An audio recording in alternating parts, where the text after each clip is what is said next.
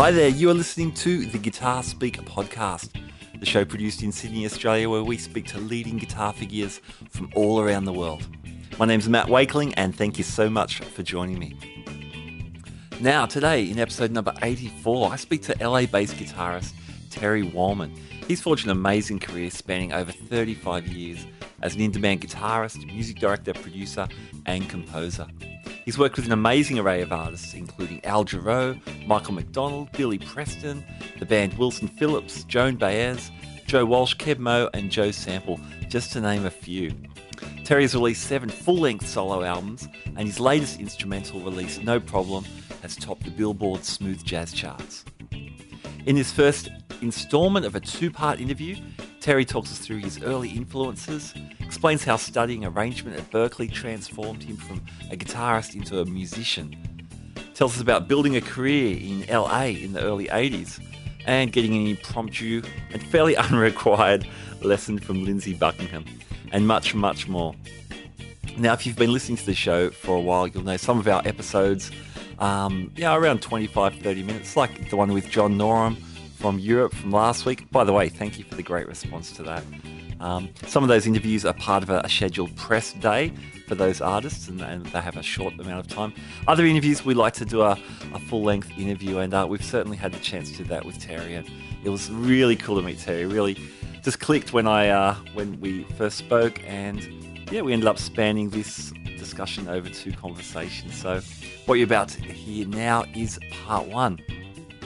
Before we get to that, though, I want you to hear part of that new track I just mentioned, No Problem, by Terry Wallman. Then we'll get straight into our interview.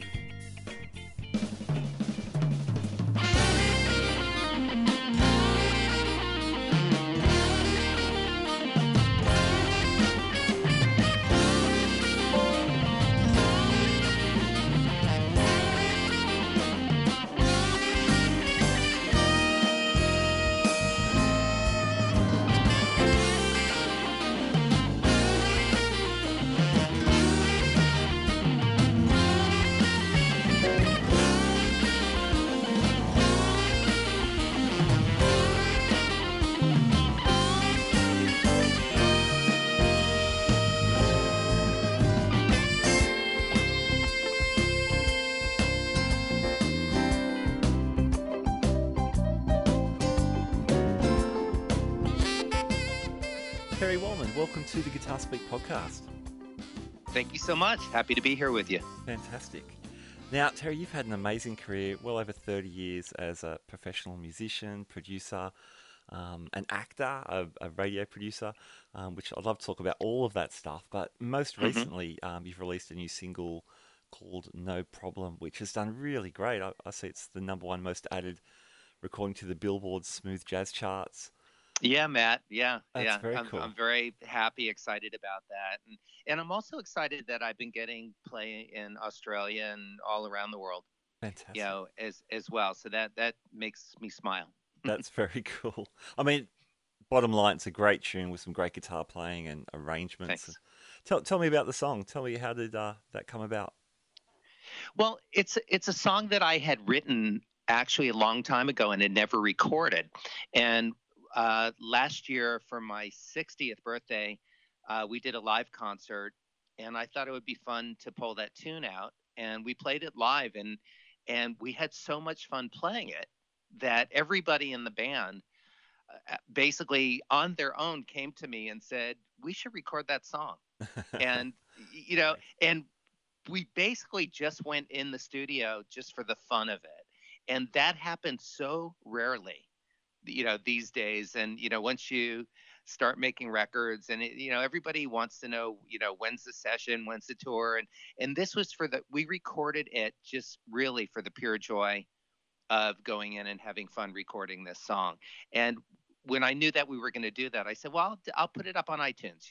I'll definitely, we'll release it. So let's go do it. And we did. And John Robinson, JR, came in and played drums, and who's amazing. He plays on most of my records, or he has for a long, long time. Greg Manning played keyboards, who's a wonderful piano player and producer in his own right.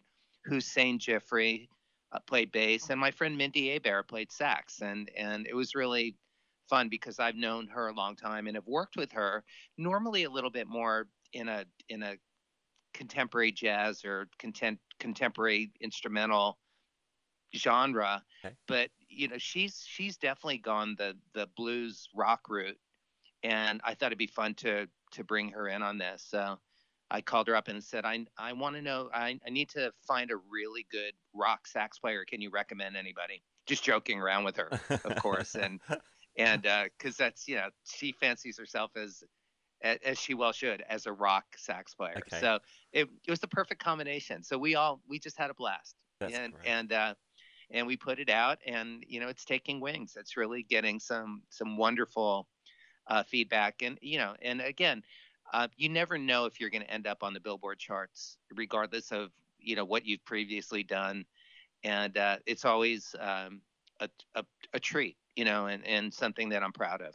So, Fantastic. and it was yeah, we had a really fun time recording it, and just for all the guitar players that are listening, we recorded live.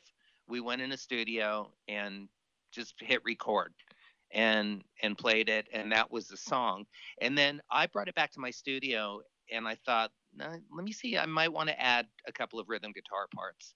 I wasn't sure if I wanted to keep the purity of the arrangement and just go straight up live, or if adding a couple of layers of guitars might still stay true to my intention with the song, and add a little bit more uh, meat to it. And so I did. I came home, played around with it, and came up with a couple of other rhythm guitar parts that I think kind of help propel the song and give it more contour and texture. Sure, sure. Yeah. The the guitar tone is fantastic. What are you playing through? Well, I'm a Mesa Boogie uh, aficionado, and I've been endorsing them for a very, very long time. I started playing their amps after my very first tour that I did with Billy Preston back in Oh 1981. wow, That was wow. my first opportunity to tour with a major artist and travel the world. And when I came back, I bought my first Mesa Boogie amp, and then I developed a relationship with them, and and I've been using their amps ever since. So that was actually through the new Mesa Boogie Mark 525. So it's a Yep. small, The little head, it's yeah. their, it's that little head, Yeah, cool. and which by the way is really light, which I'm very happy about, Great. and because I've got a rectifier head, that doesn't leave the studio, Yeah, yeah, yeah. because it's a beast, but that one Absolutely. sounds great also. But that was all through the Mark 525. I actually used the distortion uh, in the amp, just tube distortion with a single 12 cabinet for the lead sound. But I also have a couple of exotic pedals that I use that I really love as well. But the main sound, everything was through the Boogie amp with either different guitars. I used my Valley Arts uh, custom guitars from that I've had since the early '90s, and I also used my Duesenberg. I've got a double cat that I used for one of the rhythm parts too. But but either what I did was I just would either change the pickup selector and dial in a slightly different EQ on the amp, because the EQ settings on the amp are really simple on the new Mark 5, 25. Okay. And so I just made sure that they sounded different sonically, so that we weren't all speaking in the same frequency like Yeah, you would sure. do if there was more than one guitar player. Hmm. And essentially there's three guitar players on the track, all three being me. So I needed them to have a different point of view, not just performance wise, but also sonically. Okay. So, but Yeah, great. it's all the Mesa Boogie out. Yeah. Great. Very cool. Yeah. Hmm. Man, well, we're going to talk through your career. When we get to the move to LA, it just seems like there was lots of great timing because Boogie was, just getting going then, I guess, and um, Yeah. LA being a mecca of music for a lot of music. But yeah, let's go back. So you grew up Sure. in Miami, Right. Born and raised in Miami. Florida. Um, Mhm. when did you start playing guitar? I started, um, I think, in late elementary school. Taking obligatory, excuse me, obligatory guitar lessons, Uh-huh. like everybody, and I took them with my older brother, uh, and I really, besides the bleeding fingers and the from all the cheap acoustic guitars with the action way too high that we all started on. Yeah, yeah. You know, um, I toughed it out and got through the pain, the physical pain of it, so that I actually continued playing, and I really loved it. Uh, and then I went on to take piano lessons, and I really wanted to play drums, and I could not convince my parents to get me a drum kit. Understandably, they just didn't want to deal with the noise, and so they said, "Well, if you want to take drum lessons, you have to work on a practice pad for 6 months." And so I did.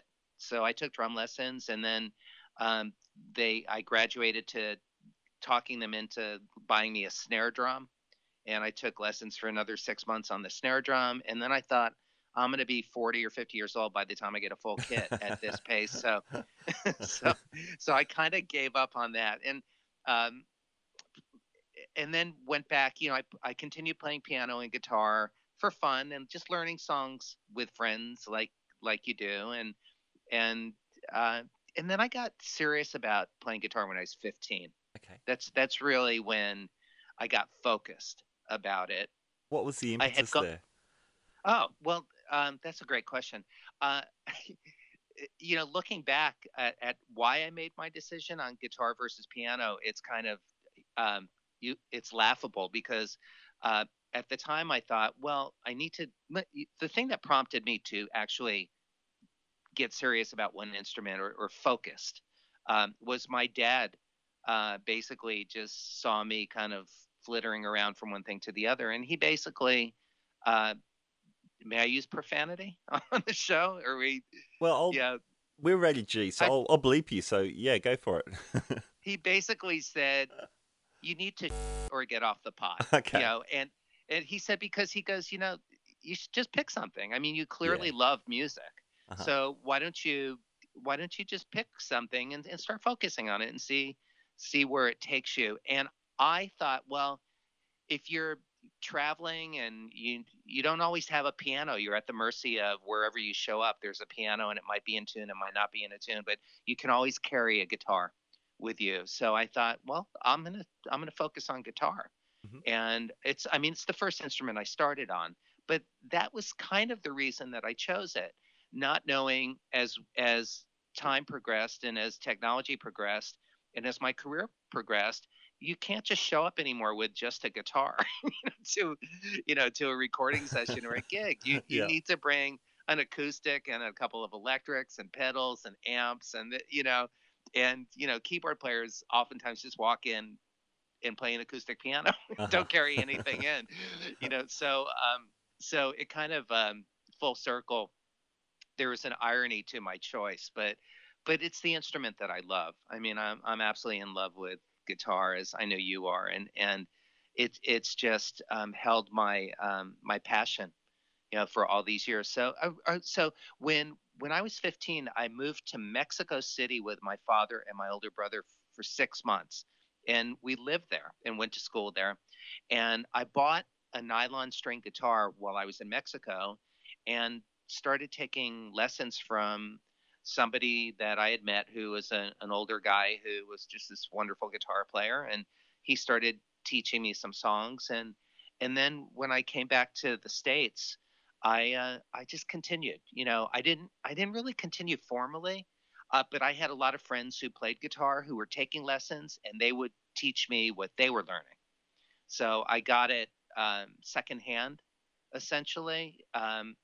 But the friends that I had great teachers, and they were good players. So they just, we just all showed each other everything we knew, about. We would share songs and open tunings or techniques or finger picking styles. We would just show each other how to do things, and I really learned a lot then. And then I got really focused once I got out of high school Hmm. and I began college, and I went to what we have it's available to us is junior college. I don't know if you have that there.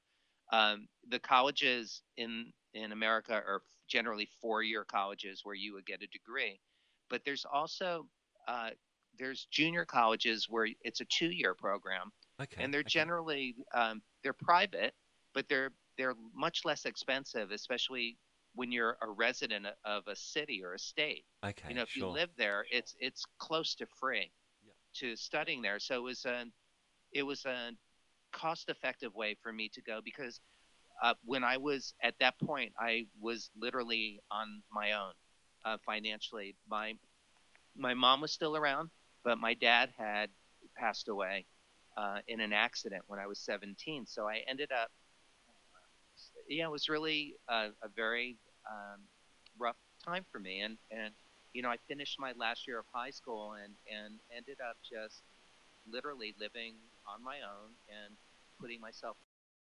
Hi, I'm back. Oh, yeah, that's great.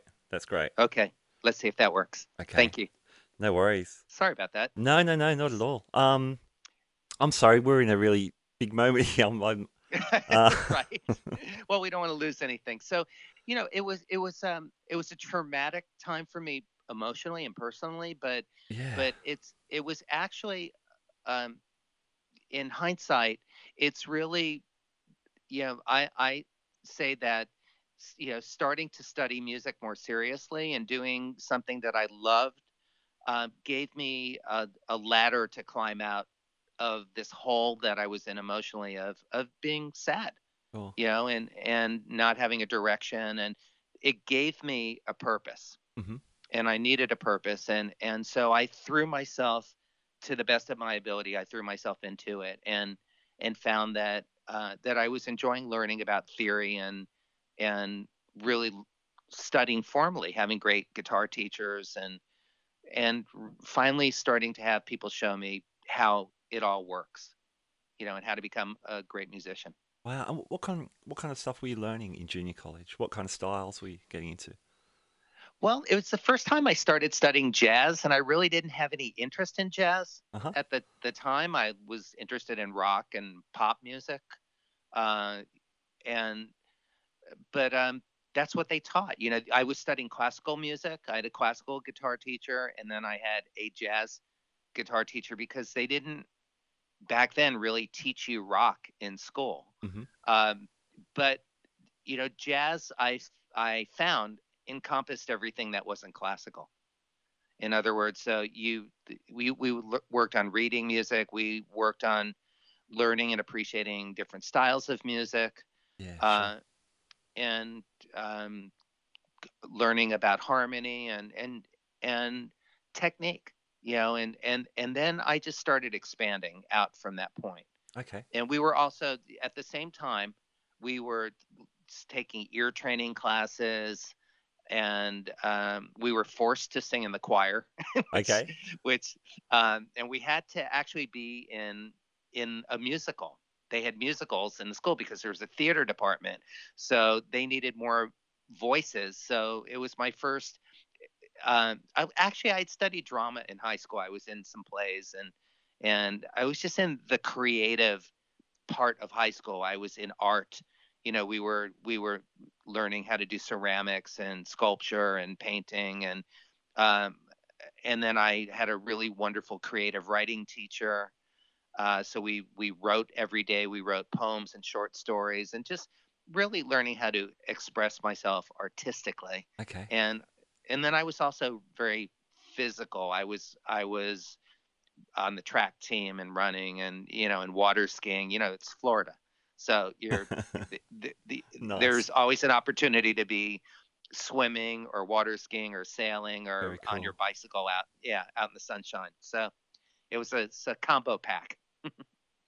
Awesome. Now, somehow out of all that sunshine, you ended up in Berkeley, where it's much colder, the Berkeley College of Yeah. Music. When did you move up there? When did that study start for you? Well, I moved up there, and by the way, it was a shock. It was an absolute shock to my I system, bet. which I imagine it's pretty tropical climate where you live too, correct? Or Yeah, does it's it get it's cold? pretty warm. It's pretty warm here. Yeah, What we call cold is not really what you guys call cold. same thing. Yeah. Yeah. So, but you know, so similar to growing up in Miami. Okay. So it's a subtropical climate, Yeah. and so I moved to Boston, and it was freezing. I mean, it was just shocking how cold it was and how gray it was. Yeah. It took a lot to get used to, but I went to the 2 years of junior college, and then I moved to Boston after that to go to Berkeley to finish my studies Hmm. or continue my studies. And uh, I graduated Berkeley in 1980, and I was there for about 2.5 years, and I just went straight through. Okay. So I didn't take the summers off for vacation or anything. Again, because I was supporting myself and taking out student loans, and Sure. uh, so I needed to do it the most cost-effective way. And I basically, you know, immerse myself in the city and the culture, and also, uh, when you go to a school like that, I I I basically fell asleep pretty much every night with a guitar in my hand. I Uh-huh. mean, I would wake up in the morning, when the alarm went off, and the guitar was in bed next to me. Right. Yeah, because there were not enough hours in the day, with all the work that every single one of the teachers gave you at that school. Hmm. It was a very challenging Wow. school, but it was um, pretty amazing to be there. I got a great education, Yeah. and I tell people that I feel like I went in as a guitar player and I came out as a musician. Can you Do you expound know what on? I mean by that? Well, I think I Well, do. What does that mean to you? well, it means that it gave me the ability, first of all, to listen Hmm. in a much broader way. Like they really began to show me how to hear music and not just listen to the guitar, Sure. but really listen to the lyrics, to the melody, to the harmonic point of view, the chords, the rhythmic figures, and then even go deeper. What's the hi-hat playing?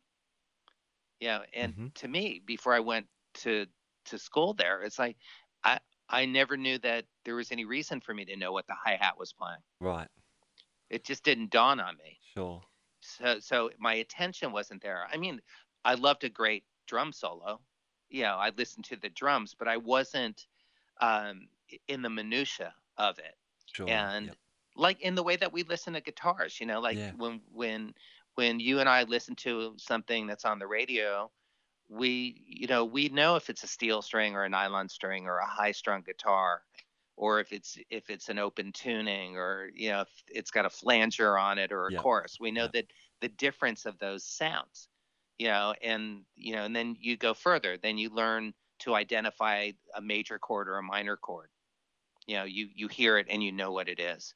And so to start to really get out of your own selfishness as a musician, and listen to the other things that are going around in your environment that are not only interesting to listen to, but they feed you. I mean, when you really learn to play, it's a lot of it is learning how to listen, Yeah. and Absolutely. then so that you interact. The hi hat has become my best friend. Right. You know, Especially when I work with drummers like John Robinson or Mm. Luis Conte, and Lenny Castro on percussion, or the great Ricky Lawson before he passed away. You play with guys like that, and they're feeding you ideas. You know, as a rhythm player, Hmm. when it's time to play a rhythm guitar part, they're spoon feeding it to you. You can just listen to what they're doing and buckle up and go along for the ride. That's awesome. And I love that. grab some of their rhythms, and basically expand on their ideas as well, or they're listening to your rhythms and they're expanding on your ideas. So, yeah, and then I also started to learn more about conducting and arranging and orchestration, Hmm. and learning how to write for strings and woodwinds and horns, and how to write a bass part out, yeah, you That's how awesome. to work with singers, and I was always really in love with producing. I always wanted to be a record producer. I just liked it. I was fascinated by it, and I loved the idea of making records. And when growing up in Miami, one of the most amazing studios that was there was Criteria Recording Studios, and Eric Clapton recorded there, and the Bee Gees, and the Eagles, and a lot of people came to Miami to record, and they went to that studio. And so I had the opportunity to go to that studio to record a few times, but also to be a fly on the wall and just see what was going on. We were there one time recording some little project, and Fleetwood Mac was in the next room. Nice. Yeah, and Very cool. I walked out into the the lobby area where the pool hall, the pool table was, and the Coke machines for people to the lounge, and and Lindsey Buckingham was standing right there, and I went up and talked to him, and asked him how he played Landslide, because I had learned Landslide from the record, That's great. and the singer that was in the band that I was in kept telling me that I was playing it wrong. And I thought, oh, well, I'm just going to ask him. So I said, what? Do you put the capo on the third fret, or whatever my question was? That's great. And he just kind of looked at me and said, well, yeah, actually, that's how I play it. And I go, wow, thank you. I said, could you do me a favor and go tell the singer that I'm working with? I think I'd forgotten completely about that, but I actually think I asked him to do that, and he Oh, did. that's so great. Really? Oh, that's the best. Yes. Yeah. And I bet that singer never hassled you again about that part. No. She believed me from that point on. You can't get better than that. You can't get more more of a thumbs up than Lindsey Buckingham saying, "Yep, you're doing it Yeah. right." Matt, I'd completely forgotten about that because I don't even know how old I was, but I love that. it's pretty funny. Yeah. When So I went to Boston, and Yep. got immersed in this amazing um, environment. Yeah. That was just all music, 24 hours a day. Well, it seems like given that you did head into record producing and music directing and arranging, Yeah. this training really expanded you from, like you said, beyond just being a guitar player to being a musician. Tell me about LA. When did you move there? Was that soon after? I Yeah, I stayed in Boston for another year, and I was teaching guitar lessons, and I was playing in a band or two, and Hmm. trying to figure out what to do with the rest of my life. Quite seriously, as to where, not what to do, but where to do it. And where I had the best chance of making success happen. Hmm. And I wanted to go back to Miami because I love Miami and it's a beautiful place to live. But there were a couple of friends that I still have, but they were very successful musicians. Then had toured. One of my friends, Bobby Thomas, played percussion with Weather Report Okay. Wow. back then, and Awesome. and Bobby and I went to junior high school together in high school, and are still friends to this day. And Bobby told me, he said, "Don't come back home." He said, "I love you and I miss you, but there's nothing here." Hmm. He said, he goes, "The only work I get is when I leave town and tour." Okay. So he said, you need to go to New York or LA. And a few other people said the same thing to me, that were successful musicians that were living in Miami, Right. but had already established themselves in the rock and pop recording world and touring world. So, and quite frankly, I was cold. I didn't want to live in New York. I just didn't want to live in another cold place. And at the time, I felt like a little. I'm tougher now than I used to be. I've got a tougher, thicker skin. Hmm. A lot of it from working in television. For all the years that I did, where it gets you to not personalize everything and not be, a fragile artist. And so I didn't feel tough enough to live in New York. It just didn't feel like my environment, especially having grown up in Miami, which is pretty laid back. People are friendly. I mean, there certainly was violence and gangs and things like that. But it's a warm, friendly environment, and I didn't at the time see New York as a warm, friendly environment. So that left Los Angeles. So Hmm.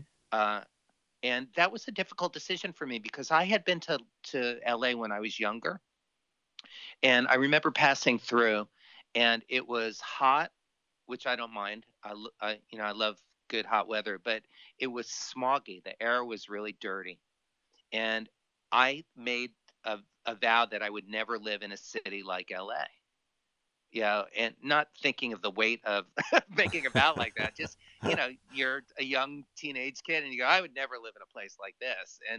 And then when it came time to think about moving to Los Angeles, it I had to get over my bias and my pre-existing prejudice against the city. And so I did. And I thought, well, let me come to LA, and because a lot of records are made in LA and a lot of people tour, leaving from LA and or live in LA that are touring artists. And I thought, let me just go there and I'll give it a year Hmm. without even making a decision. And I made a promise to myself that I wouldn't come to any kind of a decision or conclusion about the experience until at least a year was up. So I didn't want to come in with a chip on my shoulder, Sure. uh, and a bad attitude. So Yeah. I made the move. I packed. I had a Honda station wagon, and I packed the guitar. I had What were you an playing? electric guitar. I had I had a Les Paul Custom, Nice. and then I had an acoustic guitar. I don't even remember what kind it was, and just steel string acoustic guitar. Two guitars, an amp, some clothes, and a Champion juicer. For for for making my fresh juice. Oh, and that's great. and I know that was it. And so, I actually had some books too, but a friend of mine shipped them out to me once I found a place to stay. Okay. And How old were I had a you sleep. at this stage, Terry? I was probably 22 or Yeah. Wow. 23. I remember turning 21 in Boston. Okay. So yeah, I might have been 23. Yeah, Wow. I would guess 23. Yeah. uh, 24 the oldest. Okay. I Yeah. I mean, we you can do the math. I was born in 1956 and I Hmm. moved to LA in 1981. Yeah. Uh, I've had a Callers, you can figure it out. yes. Just Do the sums. Do the math. yeah. I I've Right, had carry the one. Right. oh man, I've had a few guests that have made the move to LA. Yeah, I spoke to Scott Henderson. He's from Florida as well. He pretty much that's right. echoed your Yeah, comments that he loved Florida, but that there wasn't much there in terms of the music scene. right. Yeah. He must have moved probably just a little bit after you. Joe Elliott, more from the I think the Midwest. Yes. I don't know if you know Joe, but he seems to have um, I been some don't know similar Joe. sort I of know who he is. okay. I do know Scott. Yeah, Yeah, cool. I do. So the idea I get from those guys that the LA in the early '80s, there's a lot of music going on. There's a lot of gigs, but there's also a lot of guitar players and a lot of competition. So Yeah. Oh, absolutely. That's accurate. Yes. how did you Uh, go at the start? How did you buy food and get established? What was that like? when I was in Berkeley, I believe there were 1,000 guitar players in the program. So I had already been used to being in an environment where I was one of many, Okay. and there was a lot of, um, for lack of a better word, competition. To me, I don't really view it as competition Hmm. because I believe that there's enough for everybody in life, and if something is meant to be yours, if you work really hard for it, then it's yours, and you'll get it. So, but there was a lot of traffic. As you say, the freeway was crowded, Uh-huh. and it still is. So when I moved to LA, that didn't really throw me, because I knew that the competition was going to be pretty fierce, because this is where people move to to work in the music industry. It's one of the meccas in the world, not the only place. Sure. So, uh, so the advice that I was given was to uh, just get out and meet people. Say yes to everything, uh, every opportunity. Go do it. Show up early. have a great attitude, be prepared, bring an extra pencil to a rehearsal, Mm-hmm. bring extra picks, batteries, strings, uh, just and make yourself somebody, not just about your playing ability, but just the hang factor, that people would want to be around you because you're easy to work with and that you're enthusiastic and passionate and respectful Mm-hmm. of, show up late and keep everybody hanging. And so and they said go to clubs, go to all of the clubs and just introduce yourself to people, go hear everybody and meet people. And I remember it was quite um, amazing to me and a little confusing in that I went to a club called the Baked Potato, which is a club that a lot of people play at in Los Yeah, Angeles, a yeah. lot of well-known musicians. Yep. And I went there one night to hear Larry Carlton play guitar, and Abraham Laboriel was playing and bass, and I had gotten to know Abraham from working with Joe Sample and the Crusaders. I was already doing Okay. um, a little bit of work with Joe as his assistant, Okay, cool. and before I had started doing a little bit of guitar playing with them as well. But Yep. but I went to the Baked Potato to go hear this amazing band, and there were about the same amount of people in the audience as there were on the stage. Uh-huh. And I was blown away. I actually could not wrap my head around that. Yeah, wow. It was a weeknight. I think it was a Tuesday night or something, but it was Uh-huh. like I didn't understand how you could go to this famous club and see these, infamous musicians, legends that I'd only heard about, and it's not sold out and not packed. And it gave me an understanding that there was just so many things going on all the time that it's hard to fill a club, no matter who you are. Um, it's harder even now because people don't need to leave the house anymore Sure. for entertainment.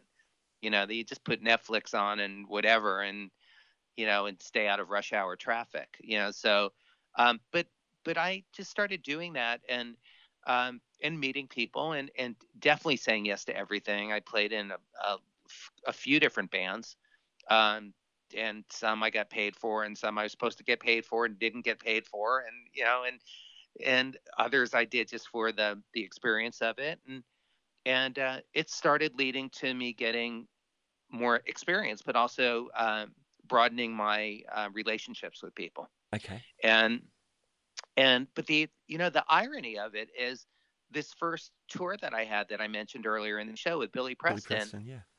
I got that tour because I was parking cars at the Playboy Mansion as my part-time job Yeah. on the weekends, and Billy Preston's drummer parked cars on Okay. the weekends when he wasn't on tour with Billy. Wow. And a lot of people did that, and it opened my eyes up to this very odd thing where there was another great guitar player that I had met who played with Leo Sayer at the time, and I thought this is so amazing, and he's parking cars on the weekend. Yes. Yeah. And then he'd disappear for 2 months and then he'd be back. And so there were different musicians that were touring with major artists who, when the tours were over, they'd come and pick up some regular work. And same thing with actors. Mm-hmm. There were people that you were acting with and or that you were working with, and they disappear and then they come back and you go, hey, where have you been? And they go, I was just working on a movie, some sci-fi movie called Blade Runner. I think it's going to be pretty cool. That and a year later, Blade Runner's out, and Wow. and you're still parking cars with this guy. Yeah. And it kind of didn't make any sense that people who were extremely talented and doing very high profile work still had to park cars on the weekend. So that was a little intimidating as well. But through that experience, I and opportunity, because I look at experiences as opportunities, whether they're challenging or not. They are still opportunities if you want to look at them in a positive way. Mm-hmm.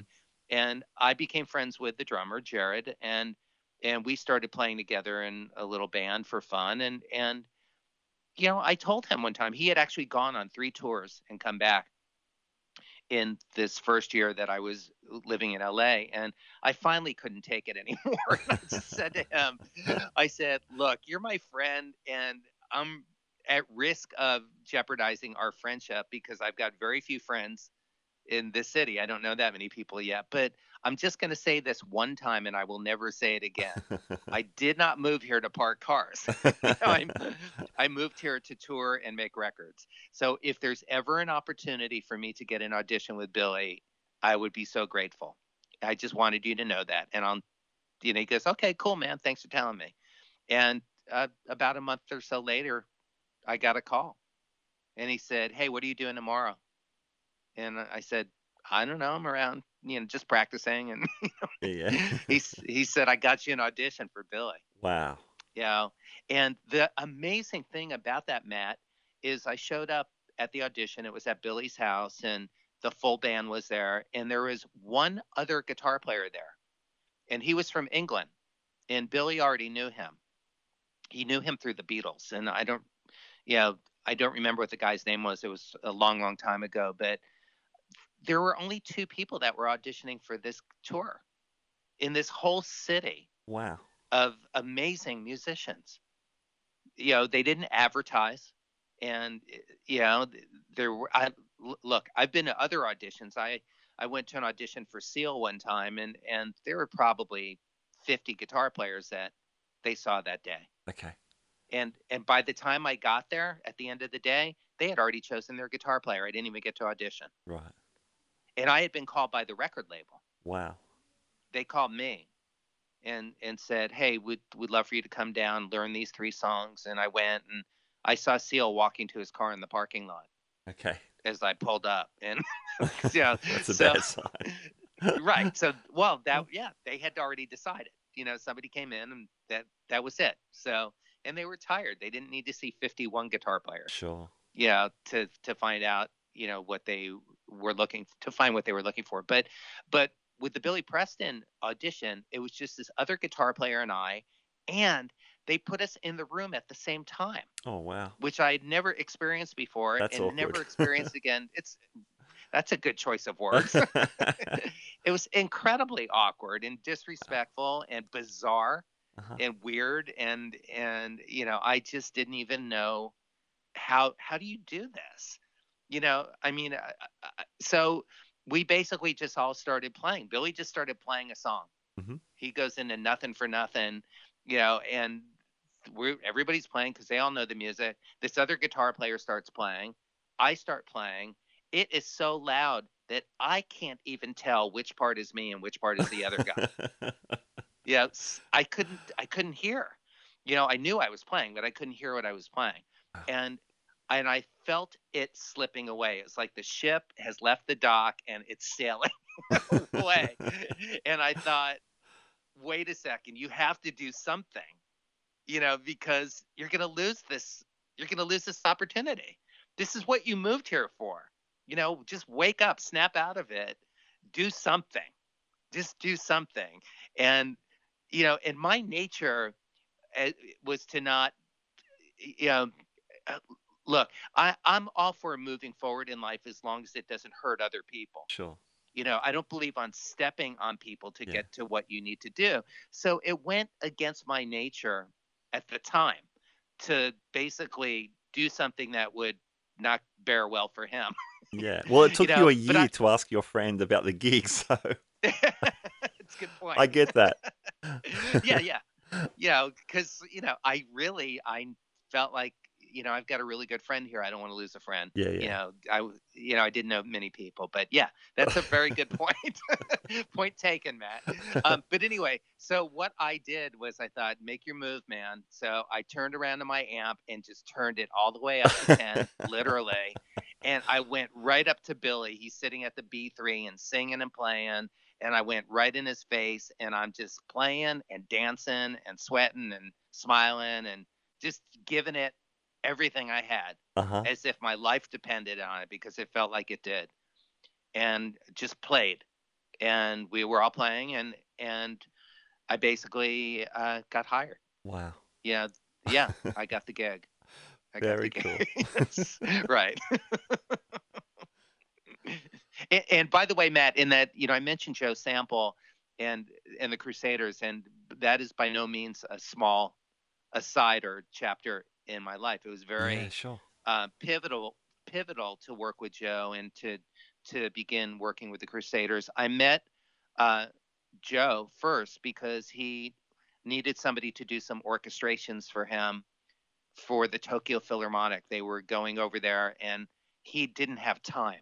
Hmm. It's not that he didn't know how to orchestrate. Sure. He was an amazing arranger, Yeah, yeah. as well as one of the most unique and brilliant piano players in the world. With his just he'd play a single note on the piano and you would know it was him. On the acoustic piano. Uh, so basically, I met Joe and ended up writing. Here's another one: opportunities and learning how to say yes to everything. Hmm. That his manager had said to me, because I met with the manager, and he had said, do you know how to write for strings? And I said, yeah, I do. And he said, and you can write for harp and timpani, right? And I said, yes, I can. And I had never written for harp and timpani in my life. I had studied it, but I never, I never Yeah, actually wrote something and heard it played by a timpani, sure. or wrote a harp part out. I'd seen them on scores. We'd studied orchestral scores Yeah. in school when we were learning how to, to conduct and everything. So, but I said yes, and then I very immediately went out and found myself a harp player, and called her up. And this is a woman I'm still friends with, and basically said, "Hi, my name's Terry Wallman. I just got hired to write some harp parts out for an orchestral piece, and I'd love to be able to come and show you some things I've written and just get your feedback regarding fingerings and ranges of Hmm. instrument and you know can I pay you or take you out to lunch? Or I don't even know if I offered to pay her because I probably didn't have the money. Uh-huh. I probably said, can I buy you lunch? And she said, just come on over. And she played it and said, this would sound better an octave up. And let me really show you how the pedals work. Wow, that is so cool. You need a few seconds to be able to change from here to here. And then I wrote this orchestration and got hired again. And Joe Sample became a friend and a mentor to me as well, Hmm. and ended up playing on my first record. Fantastic. That's a pretty good Yeah, side and guy to get for your first record. you think? And Matt, the funny thing about that is, yeah. So in 1988, I recorded my very first record. It's called Bimini, Yes. and Bimini is an island in the Bahamas. Hmm. That's the closest island to Florida, to Yeah. Miami. So, and I'd sailed there when I was a kid, and Very so cool. yeah. So I put out this record, and it's got Abraham Laboriel on bass and Paulinho da Costa on percussion and Oh my Ernie goodness. Watts on sax. Dean Parks played guitar Oh wow, with really? me because I wanted two guitars on a couple of things. And so Dean came in and Joe Sample played on two songs. And uh, who else was playing? Pat Coyle played piano and Tom Breckline on drums, Oh wow. uh, who was amazing. Yeah. But and it started getting all of this radio play because back then, the radio DJs and program directors could play whatever they wanted, Hmm. especially in instrumental music. If they liked it, they played it, and if they wanted to play an 8-minute song, they would play it. They really it was a they played things that moved them and excited them, and it was a very cool time in radio. Uh, Before things were being really dictated by marketing groups and other elements that came in that started to homogenize Hmm. a lot of instrumental music. Yeah. So but regardless, this album came out. It was getting played all across the United States and around the world. Of course, that was pre-internet, but it was still getting radio play around the world. But I was calling program directors up and station managers to thank them because I was really grateful, Hmm. and I just wanted to thank them. And um, I actually asked the manager of the Crusaders, of Joe Sample and the Crusaders, if I could use their phone to make these long distance phone calls because I couldn't afford to make the calls. Hmm. Yeah, because now we have cell phones and it costs the same to call New York as it costs to call around the block. Yeah, You're sure. not paying long distance anymore. But back then, you're on the clock. So he Absolutely. said, "Yeah, sure, yeah, come on in. Come on in for a couple hours and use the phone." So it was really nice of him to do that. And he actually didn't think I'd be there a few hours. He thought I would call one or two radio stations and get shot down, and then, walk away with my tail between my legs, having been taught a valuable lesson about whatever. I don't know what that lesson was, but that's not a lesson that I learned, because I called up and I wasn't asking them to do anything for me. They were already doing it. I was calling to show them, to express my gratitude. And I didn't realize that not many artists called radio stations to say thank you.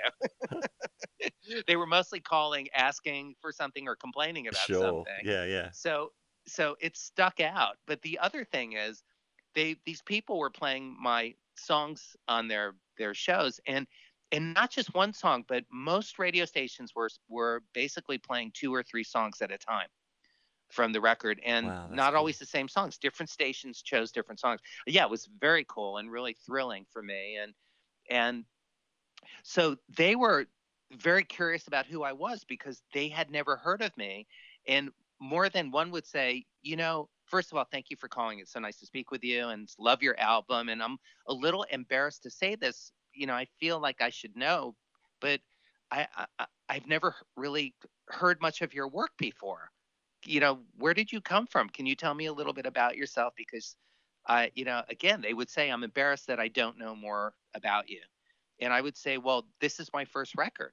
That's why you don't know more about me. And they said, well, how did you get all these people to play on your Yes. record if this is your first record? And I said, I asked them to.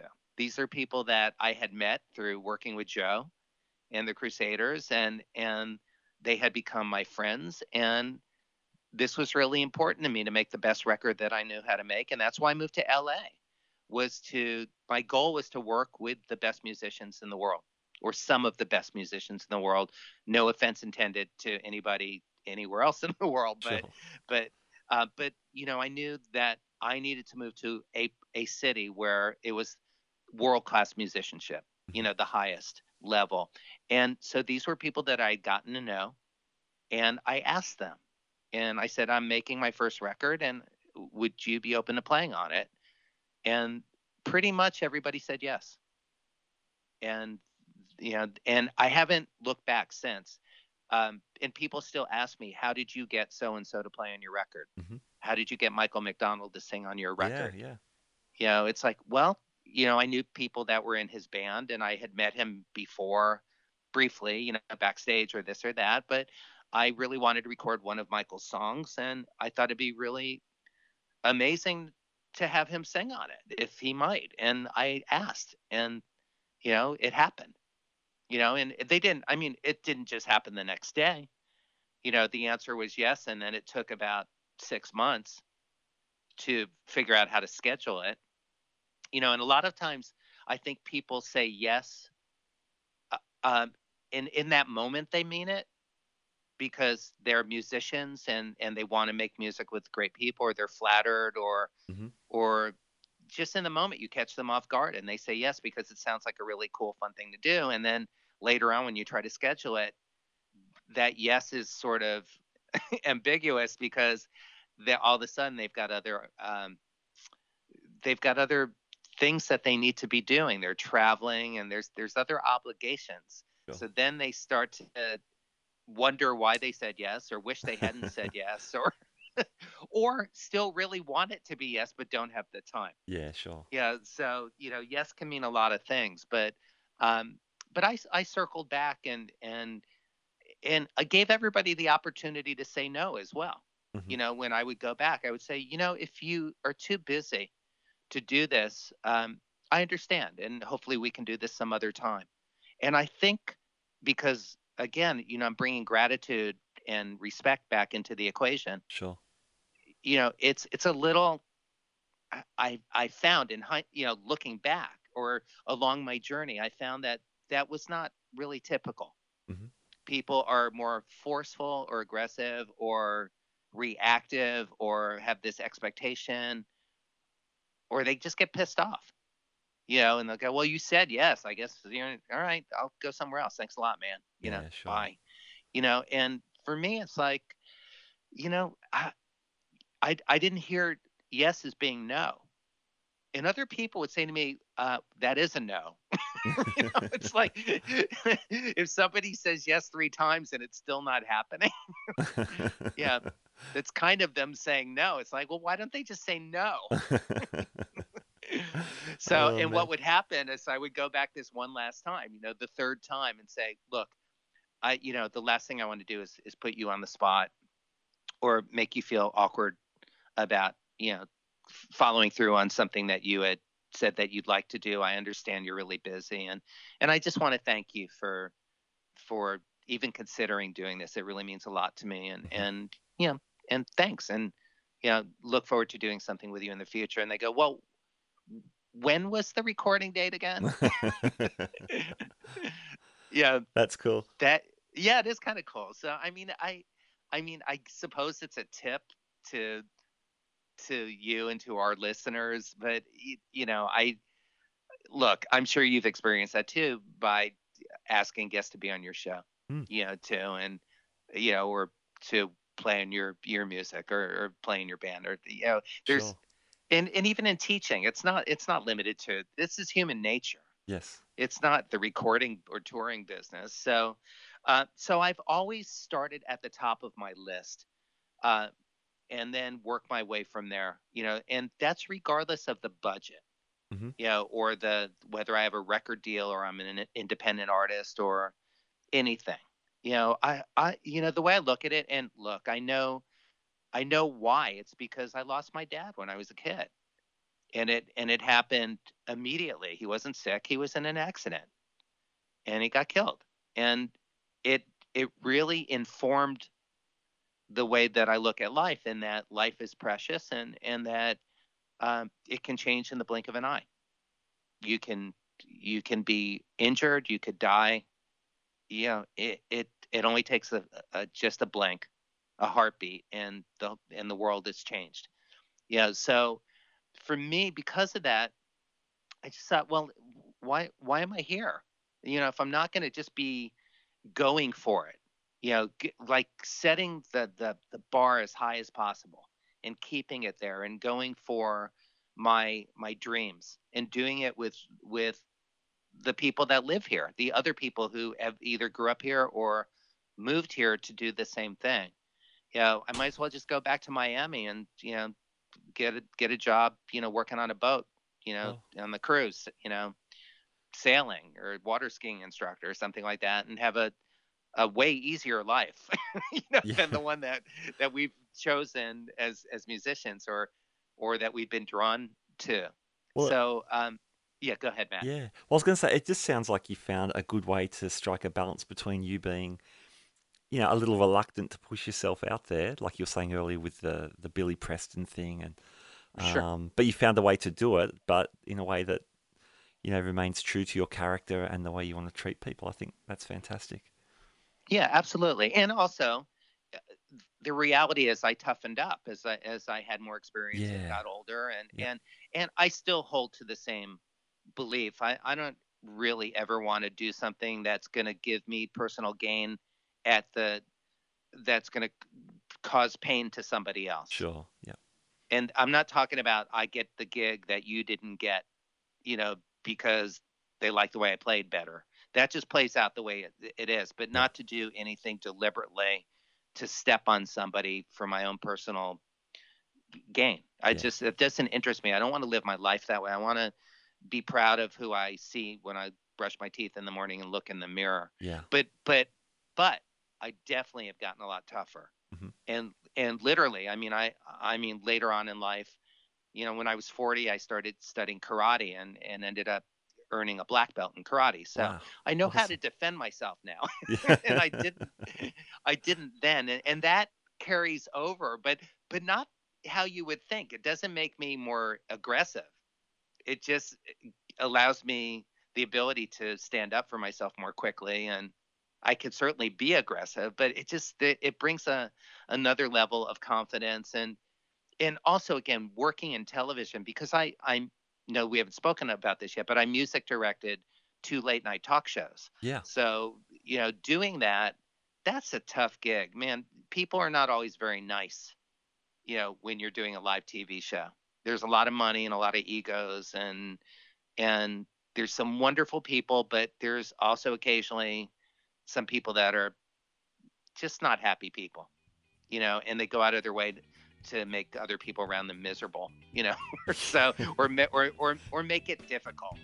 And when you could just as easily make it easy for somebody. Sure. So that toughened me up a lot too. Yeah, absolutely.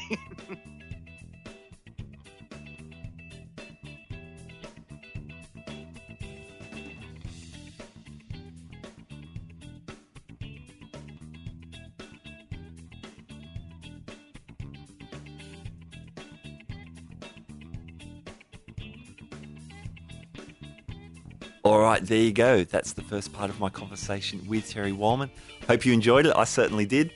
Now, in the second part, we talk a bit more about Terry's TV career, both as a music director and guitarist, and some of the rabbits he's had to pull out of the hat on that sort of gig, but also as an actor in front of the camera. Terry is a man with many hats, and yet another one is as a radio host, hosting the show Making It with Terry Wallman, talking to other creative people like musicians, actors, producers, managers about building a creative career. And that's a great show. I've been checking it out on iTunes. I highly recommend it to you as well. All right, also remember, we are on iTunes, or Apple Podcasts as they're called now. You can look up any of our episodes there, or Stitcher or iHeartRadio if you're using an Android device. We're on Facebook and Instagram, and we love to hear from you on those platforms. We have a Facebook group, a closed group called Guitar Speak Forum. You can look that up and ask to be part of that group, and we're always happy to have anyone. And we talk about the show, but we also talk about general cool guitar stuff. It's a good guitar hang. All right, I'm going to get out of here. We'll see you again for another installment of the Guitar Speak podcast. Stay tuned, and I'll catch you next time. Bye now.